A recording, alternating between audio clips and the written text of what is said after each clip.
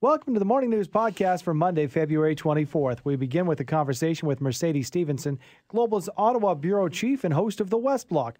We look at the current situation surrounding the railway protests being dismantled in Ontario and the impact of Teck Resources' announcement that they will not be going ahead with their proposed $20 billion Frontier project. Next, we continue the conversation on railway protests with Dwayne Bratt, professor of political science at Mount Royal University. Professor Bratt explains why this issue is not going away anytime soon. Then we check in with 770 CHQR reporter Aurelio Perry, who tees up a very busy day ahead for City Council, which could see them tackling the issue of how to deal with the questionable expenses of Ward 2 councillor Joe Maglioka. This one is a success story 5 years in the making. We meet one of the pioneers behind Remat, Calgary's only mattress recycling facility, as they celebrate a major milestone. And finally, he's a Zamboni driver who found himself first star in the Carolina Hurricanes' victory over the Toronto Maple Leafs this past weekend.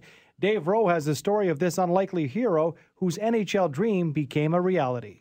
6:10 on your Monday morning. The rail blockade in Mohawk Territory in Eastern Ontario has not been cleared despite the deadline from police and CN Rail, and despite word from the Prime Minister Friday that the blockades must come down. Well, that was the topic of the day yesterday on the West Block with Global's Ottawa Bureau Chief Mercedes Stephenson, and she joins us now to further the conversation. Hi, Mercedes. Hey, how are you? Well, tough day for us here in Alberta as we wake up to hear, of course, the blockades are still in place, but more so now that Frontier Tech has pulled its application, and it's all really relates back to the blockades now that are still in place. Yeah, that was, I saw that report last night and we were able to confirm it. And it was interesting because we knew the federal government had to make a decision on that by Friday of this week. And we were just talking around it in the office last week saying, which way do you think this is going to go? It's such a huge project financially, but beyond that, it's a huge project symbolically for Alberta and for federal relations. And obviously, some tough news for a lot of people out there today. And now you have the two sides kind of spinning their various versions of why it happened. But it'll sure be a busy and very tense week, I think, in federal politics. Tense week for sure, Mercedes, and I think the conversation has to be moved toward confidence in our country, because regardless of what the reason is, outside looking in, if you want to spend some big bucks developing energy, maybe Canada's not the place if you don't want to take a risk. Well, and it was interesting to see what Teck said in their letter, where they talked about the difficulty with uncertainty, where there is a desire to move towards environmental protection, but at the same time, the need still for fossil fuels. And how do you balance those things and come up with a policy that puts down clear lines? And the Liberals had actually criticized the Conservatives because they said it wasn't very clear how you got a project approved and that it wasn't environmental enough, and that they wanted companies to apply and to get approved. So they set out new rules. The Conservatives and a lot of companies said it's too much red tape. The Liberals talked about taking some of this down. Teck had cleared all of that bureaucratic red tape, and it was now up to the federal cabinet to make this decision. But in the current political environment, a lot of people are wondering, would that decision really be simply about the project, or was it going to be a much larger reflection with the blockades we've seen, with the protests, and with the sort of interlinkage between Indigenous reconciliation and the environment? Mind you, Teck had done extensive consultation, which they've been praised for, with Indigenous communities around it, getting people on board for that mine and offering jobs and employment and all kinds of things. So it certainly really puts front and center this whole issue of will people still invest in the oil sands? And beyond that, I was talking to somebody very senior in the business community last night who told me they're very worried about foreign investment if the blockades aren't resolved soon or if they keep popping up. Because one of the basics people look for in an economy is literally, do the trains run on time? Right, yeah. And if there's questions about that, that can shake confidence. And people still see Canada largely as a great place to invest, but certainly the business community is starting to get really concerned about what's going on. Let's talk about the blockades in a sec, but just to finish off the Teck part of the discussion, did you get any sense from that letter that, as Teck says, they're pulling back their application, that they might resubmit once things get cleared?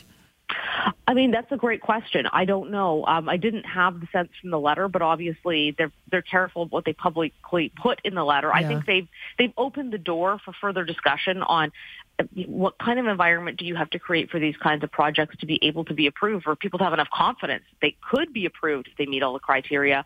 And it's interesting to note, so that this whole thing with the federal cabinet deciding, that's been around for a while, but the Liberals were criticized by some industry groups and, in fact, by the Alberta Premier when they brought that in, because people said, look, it's supposed to be a non-political process, then that should mean that if somebody passes all the bureaucratic lines, they get in. It's not then up to the federal cabinet to decide. The Liberals have sort of said, well, massive projects like this do have a political element, and therefore the cabinet gets to weigh in. But for some people, it had been criticized as creating uncertainty. And I think what happened with tech will probably amplify people who are making that argument, saying people won't want to apply because even if your project makes sense, even if it's checked all of it, I'm not saying that tech did or didn't one way or the other. I'm not an expert on this, but there's always been that concern that having the political level make the final decision defeated some of the changes that were supposed to make for tougher environmental rules, better consultation, because you could have all of that, and at the end of the day, you still could get a no. Let's go back to the blockades, Mercedes. And since the West Block last evening, we've had kind of a big deal, a milestone as we passed that marker. Was it midnight Eastern time, Ontario time, that the blockades were supposed to be dismantled? Yeah, so by 11:59, and the deal was that, and this was made by the OPP and CN yesterday, who approached a man who goes by his Mohawk name of Gat Naharilo. You've seen him on TV a lot. And he said, and videoed, in fact, this whole interaction between himself and the OPP and CN of them saying, if you get off the tracks, if you remove all the debris, you can't be near the tracks either, because this is the other thing. Standing near the tracks stops trains from going through. So you don't have to be standing across it, with your arms joined to prevent a train. Can't be near the tracks, get off. You won't face any charges. Despite the fact that you've been out here for several weeks, nobody involved will be charged. But if you don't, anyone who's still here after 11:59 p.m. is subject to charge. And I was told by two Mohawk sources that they believed enforcement would begin, well, now it was just a few minutes ago, around 8 a.m. this morning. That police did not want to move it in the dark, and I had that from police sources as well. They're worried about somebody getting hurt. It's rural. It's pitch black at night. But that they were going to start moving in this morning. Now, last thing that I saw, just after 6 a.m., the Mohawk put out a press release asking the OPP to hold off, saying that they are waiting for a call from Minister Mark Miller in the government, who is the Minister of Indigenous Services, to call them and confirm or provide some kind of proof that the RCMP are off Wet'suwet'en land. Now, here's sort of the key tricky part about that. The RCMP had agreed to get off the road in question that was very controversial and to leave what was essentially a forward command post in a house. A government source had told me that they were trying to send documentation that demonstrated that. Okay. But the actual demand by the Wet'suwet'en chiefs and by the Mohawks is that they leave RCMP territory completely. And it didn't sound like that was on the table because there is no other police force there.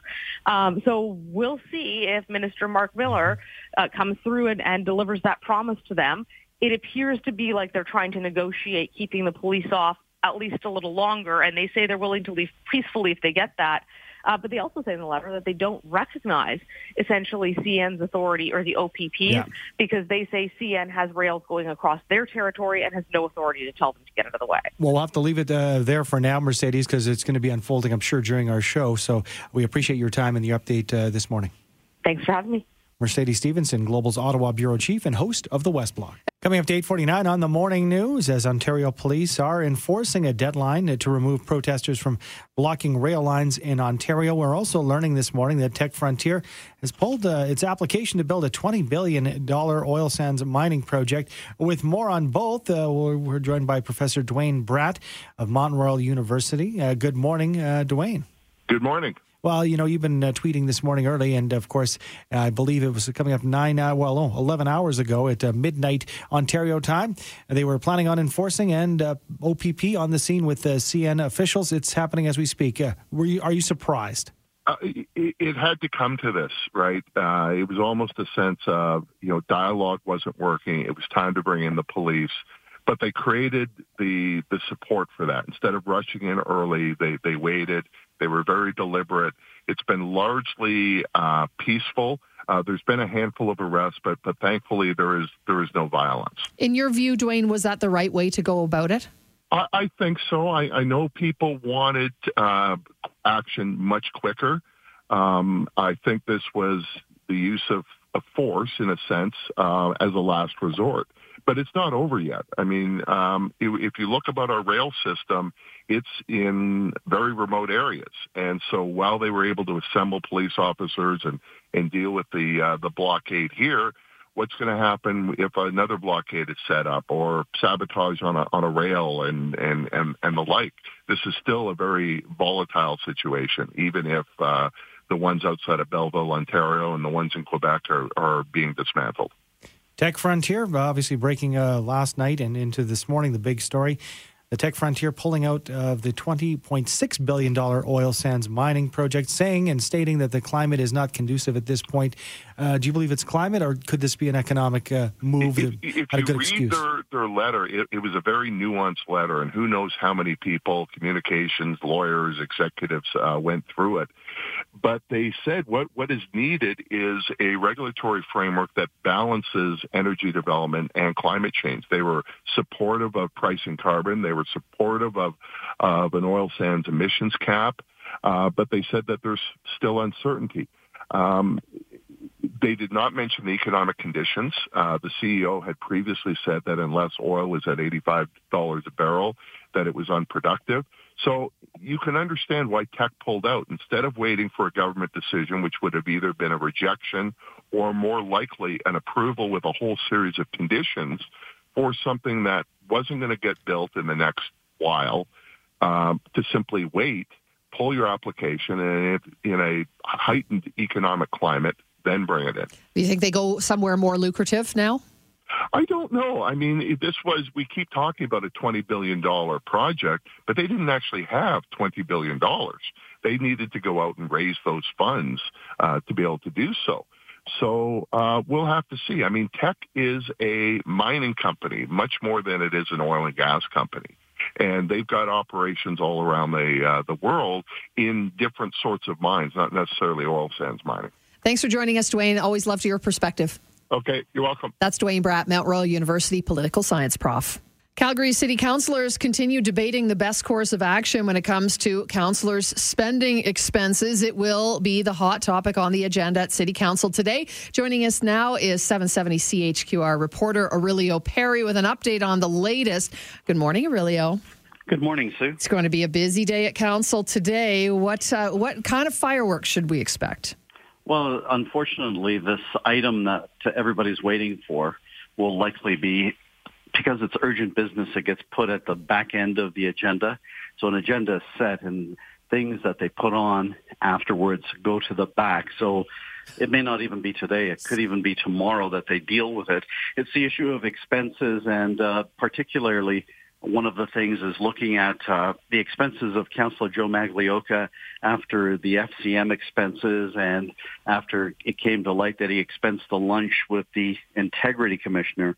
So one of the motions is to do an investigation of his expenses. And what's interesting, what's changed from a previous motion of about 10 days ago or less, is that they want to go back and look at his expenses all the way back to the start of this term, which was in October of 2017. So whether or not it's late today, Aurelio, or tomorrow, this is expected to go through, isn't it? Yeah, exactly, Andrew, because you've got the vast majority of them have signed on to this, a unity being shown. I mean, they came out from behind closed doors last week and said that the mayor was the one who was going to speak publicly. They'd have a unified voice on going forward on speaking on this. There could be a little bit of debate as they talk about the issues and why they feel this is necessary. Also, part of this is looking at a different governance model on how they deal with expenses. Currently, expenses get approved by a councillor coordinating committee, and it's basically council members approving expenses of other council members. So they're looking at, is there a better way to have a system of how these expenses are dealt with? It seems kind of funny, doesn't it, that the urgent items come last. It's sort of a great, discussion about how this council has been operating as of late. But it's kind of funny. But what else is happening? I mean, obviously, that's the big thing. We'll see it either today or tomorrow, Aurelio, as you said. But are there other items that are of importance that we'll see at council this week? Well, related to the expenses, Councillor Farkas and Chu are trying to do a forensic audit of all councillor expenses. So while the focus has been on Joe Maglioka, they want to take a look at everybody's expenses from 2017 October, from election day. There's been no indications that other things have happened there. Later this week, there's a transportation committee meeting, and they're going to look at writing bylaws to bring in an app where you can pay for your transit fees on an app on your phone. Then you can scan it, validate it on a bus by putting your phone to it, or just before you get onto the train. And then I guess the peace officers will have some device that validates your ticket. So that's looking at moving into the modern century. They initially, years ago, were going to come up with a card. But it's a good thing they didn't, because technology has moved so quickly that probably an app-based solution is best. And back to the, Councillor Farkas and Councillor Chu coming forward saying it should be a full sweep. What has response been by other councillors to that potential for? Because to me, it makes sense. Like, if you're going to dig down on one, dig down on everybody, I would think. The only thing is that there's no indication that anything else is awry, because councillors put in these expenses and they're online. You can check them online, and you can take a look at all these expenses and what people have spent throughout the year. You can go back to 2017. I think no one said, no, don't do it. The concern is, how much are we going to spend if you're going to bring in a forensic audit? You're bringing in high-priced accountants to go through 15 people. The cost of doing that will be enormous, they say. Yeah, kind of a catch-22, isn't it? Because the councillors don't want to look like they have anything to hide by saying, no, let's not do this. We're an open book. Nobody has anything to hide, so go ahead and look. But at the same time, there's no evidence of anything being a problem. So, more money being, shot out the door for no reason. Yeah, exactly. You're dealing with high-priced help, and you got to put out a request for proposal, get a firm to take a look at this. And that's the thing. If you're spending all this money, what are you going to get out of it? I guess peace of mind for taxpayers. But, the way the world is now, even if you get something and you put it out, some people will say, well, no, they milked it. It's not there. There's something else there. People won't believe it, right? Well, we'll wait for your report tomorrow. I know you'll be down at City Hall, at City Council, as you always are. So thanks for joining us this morning, Aurelio. You're welcome, guys. 770 CHQ, our reporter Aurelio Perry. 9:10 on the morning news. So you bought a new bed. It looks great in your bedroom. But now what do you do with your old mattress? Up until a few short years ago, if your mattress wasn't in good enough shape to reuse in another room or sell secondhand, the only other option was to throw it out. And that was until an innovative Calgary company was born. Now there's an option. Joining us now is Sean Cable, co-owner of Remat, to tell us about his operation. Good morning, Sean. Good morning, guys. So where did the idea for Remat come from? Well, I was back in school after working in oil and gas for a few years and ended up doing a tour of the Sears distribution warehouse and sort of learned about the problem they were having with getting rid of mattresses after they do like a buyback program and things like that, where you can sleep on it for 60 days. You don't like it. Well, then what do you do with it? Because it's not exactly an item you can move on to somebody else after it's been in someone's home. So I did some research, found out that there were some people in Vancouver doing it and having some success. So I thought it was a pretty cool idea to be able to try here in Calgary and even reaching out to different parts of Alberta. So how does it work right now? Right now, you drop your mattress off at the landfill. It's going to be there for a long time before anything happens to it. What do you do when you get a hold of these mattresses? Yeah, so we work with the different retailers, Sleep Country, IKEA, different people like that, so that when you do buy a new mattress and you want your old one taken away, it eventually then will get consolidated at their warehouses, brought to us. Also, we're diverting at different landfill sites in Airdrie, Strathmore, Banff. So if somebody brings one in there, then it eventually comes to us. Once we get it, we take it apart and divide up all the different materials so they can be reused. So we crush the steel on site. We bale the foam and textile materials, cardboard, plastic. The wood gets brought to a local 100%? Company. We're about 95. So we can awesome. basically take about 25 to 30 mattresses, so the footprint of that, and turn it into about the size of a small bale of hay, let's call it, just to make it an That's easy awesome. visual. Yeah, which is also the material that's very easy to decompose, as opposed to mattresses with all the different multi ones, and you're basically burying air when you're burying a mattress with springs, and it's hard for them to really get it underground and things like that at the landfill site. So, and takes decades to do it in that form. You mentioned a lot of major companies that you work with, and a lot of communities, towns, and cities around the city of Calgary, but you don't mention the city of Calgary yet. That's something that's in the works, and other cities do have a process, a contract with companies like yours?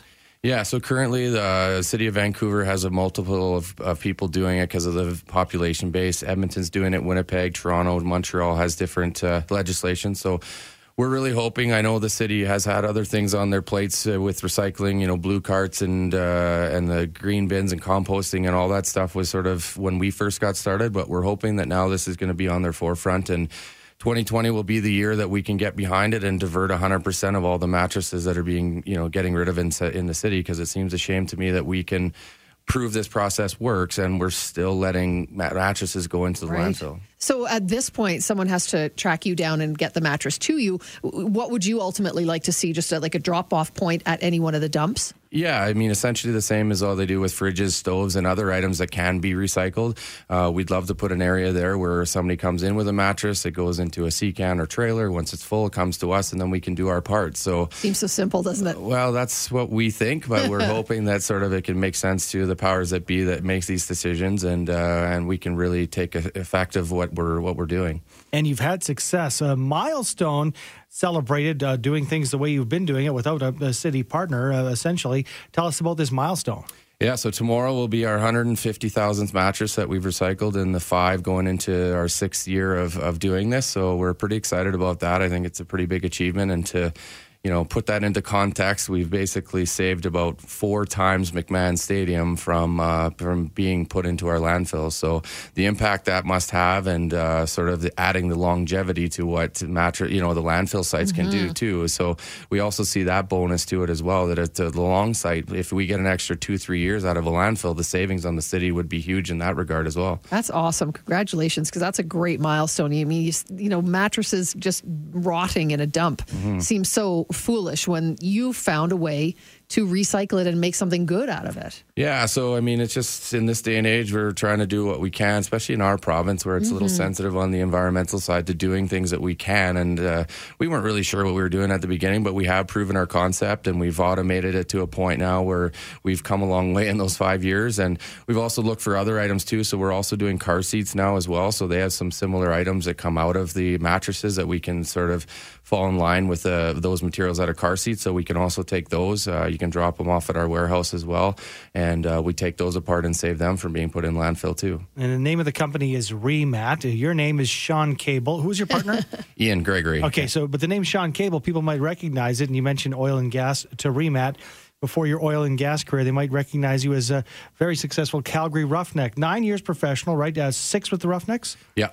So back then, did you have any idea that a handful of years later you'd be doing this for a living? Not even close. No. I mean, I'm still doing sort of what I went to school for business and sports management, and I am working with the Roughnecks now as an assistant coach doing the video work. So there is that side of me that's still sort of staying in the sports world, but mattress recycling was not where I thought I was going to end up at this point in my life. No. Yeah, that big really swing for sure. But it's working for you, and good on you for seeing something that was working elsewhere and bringing it to the city of Calgary and sticking with it, even though sometimes it can be difficult to cut through all the red tape. Yeah, thanks. I mean, and the entrepreneurial side of it, I love, and I mean, that's been sort of a part of who I am, and being able to work for yourself and run your own business and things is exciting too. So, the challenges that come along with it is other than working for somebody else, but I think we've done a good job to this point, but we're hoping now that it's going to sort of take that boost to the next level. Well, fingers crossed. What a success story. And if I'm an individual, can I go to re-mat.com and figure out how to drop it off for your facility? Yeah, and I'll also add that we do pick it up too, so we can come right to your house. And if you don't have, not everybody has a truck or whatever. And so if we want, we can come right to your house and pick it up and help you that way too. I love it. So re-mat.com, and you guys will pick up, we can drop off, and we can save these things from just sitting at the top of the landfill heap. Absolutely. Brilliant. Sean Cable, congratulations, 150,000 mattresses recycled in 5 years, re-mat.com. 6:19 on the morning news, and I always love it when I can use a new word that I've learned, such as, and it's one of the cool kid words, yes, it is. E-bug. And it's not an electronic bug, like, one of those kids' toys. E-bug is different. Emergency backup goaltender. He was the story of the weekend for sure. It was. You almost feel for Alexander Ovechkin. The guy gets to 700 goals. Hey, that's great, Alex, but we got this 42-year-old Zamboni driver over here. Did he actually hit 700? Because I didn't even hear that once this weekend. Not once. He got to 700 on Saturday night. I want to talk about that more a little bit later, but I got to talk about David Ayres. The best part about this was the first shot they had when it looked like he might have to come in. They had a shot, of the Carolina equipment guys. They were doing up a jersey for him, and they'd spelled AYERS and crossed it out and put AY. That would have been, how bad would that be? You go in, it's like you're living your dream and your name's spelled wrong. And I wonder how much from him arriving at the arena to do a Zamboni thing or whatever it might be to getting the call. Was it an hour into the game or? It was in the first period when James Reimer went down, so backup goaltender goes in and he's the emergency backup goalie. The NHL has them in the building. He didn't think a whole lot about it at first. I've had to get down and get dressed 4 times now, and every single time you just look at it, I'm going to get half dressed, watch the game here, and I'm going to go home. And sure enough, it's comes last night, and I got to get dressed, and that was a little bit of a shock, but who wouldn't want to do it, right?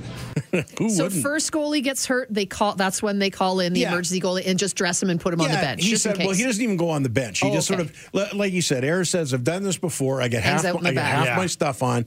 And then what happened is, the Leafs player ran into Carolina's goalie, and you could tell right away it did not look all that good. And so they said, you better get your stuff on, son. Somebody lays up his skates for him. And he got out there and gave up 2 goals on 2 shots, and he's just thinking this is going to be horrible. I think actually after the second goal, I looked up and I was like, oh, please, make a save here. But that's when I kind of soaked it all in, and I'm like, okay, just calm down, relax, breathe, look around, and just have fun with it. So that's when I kind of noticed after the second goal, and I had to bear down. And thanks Sportsnet for the clips, by the way. And then after the game, it was funny because, of course, Ayres goes in. Everyone's laughing. The crowd's going nuts. The players are all, just have fun, buddy. We don't care if you give up 10 goals. They cut to a shot of Carolina coach Rod Brind'Amour on the bench. Looks like he's going to puke. Furious. He's just like, this is going to be so bad. But afterwards, he had a great speech about what it all meant. It's not often in the game that you get time to talk about creating memory. That's why you do this. You'll see when you're done, you'll go back, you'll look back. All you have is the memories that you got. You guys just gave me one. Okay, you gave each other one, but that's a memory that I'm going to have forever. The way you guys played that third period for you, okay, awesome. And the way you played for us. You play a lot of games. Not many of them are going to be like that.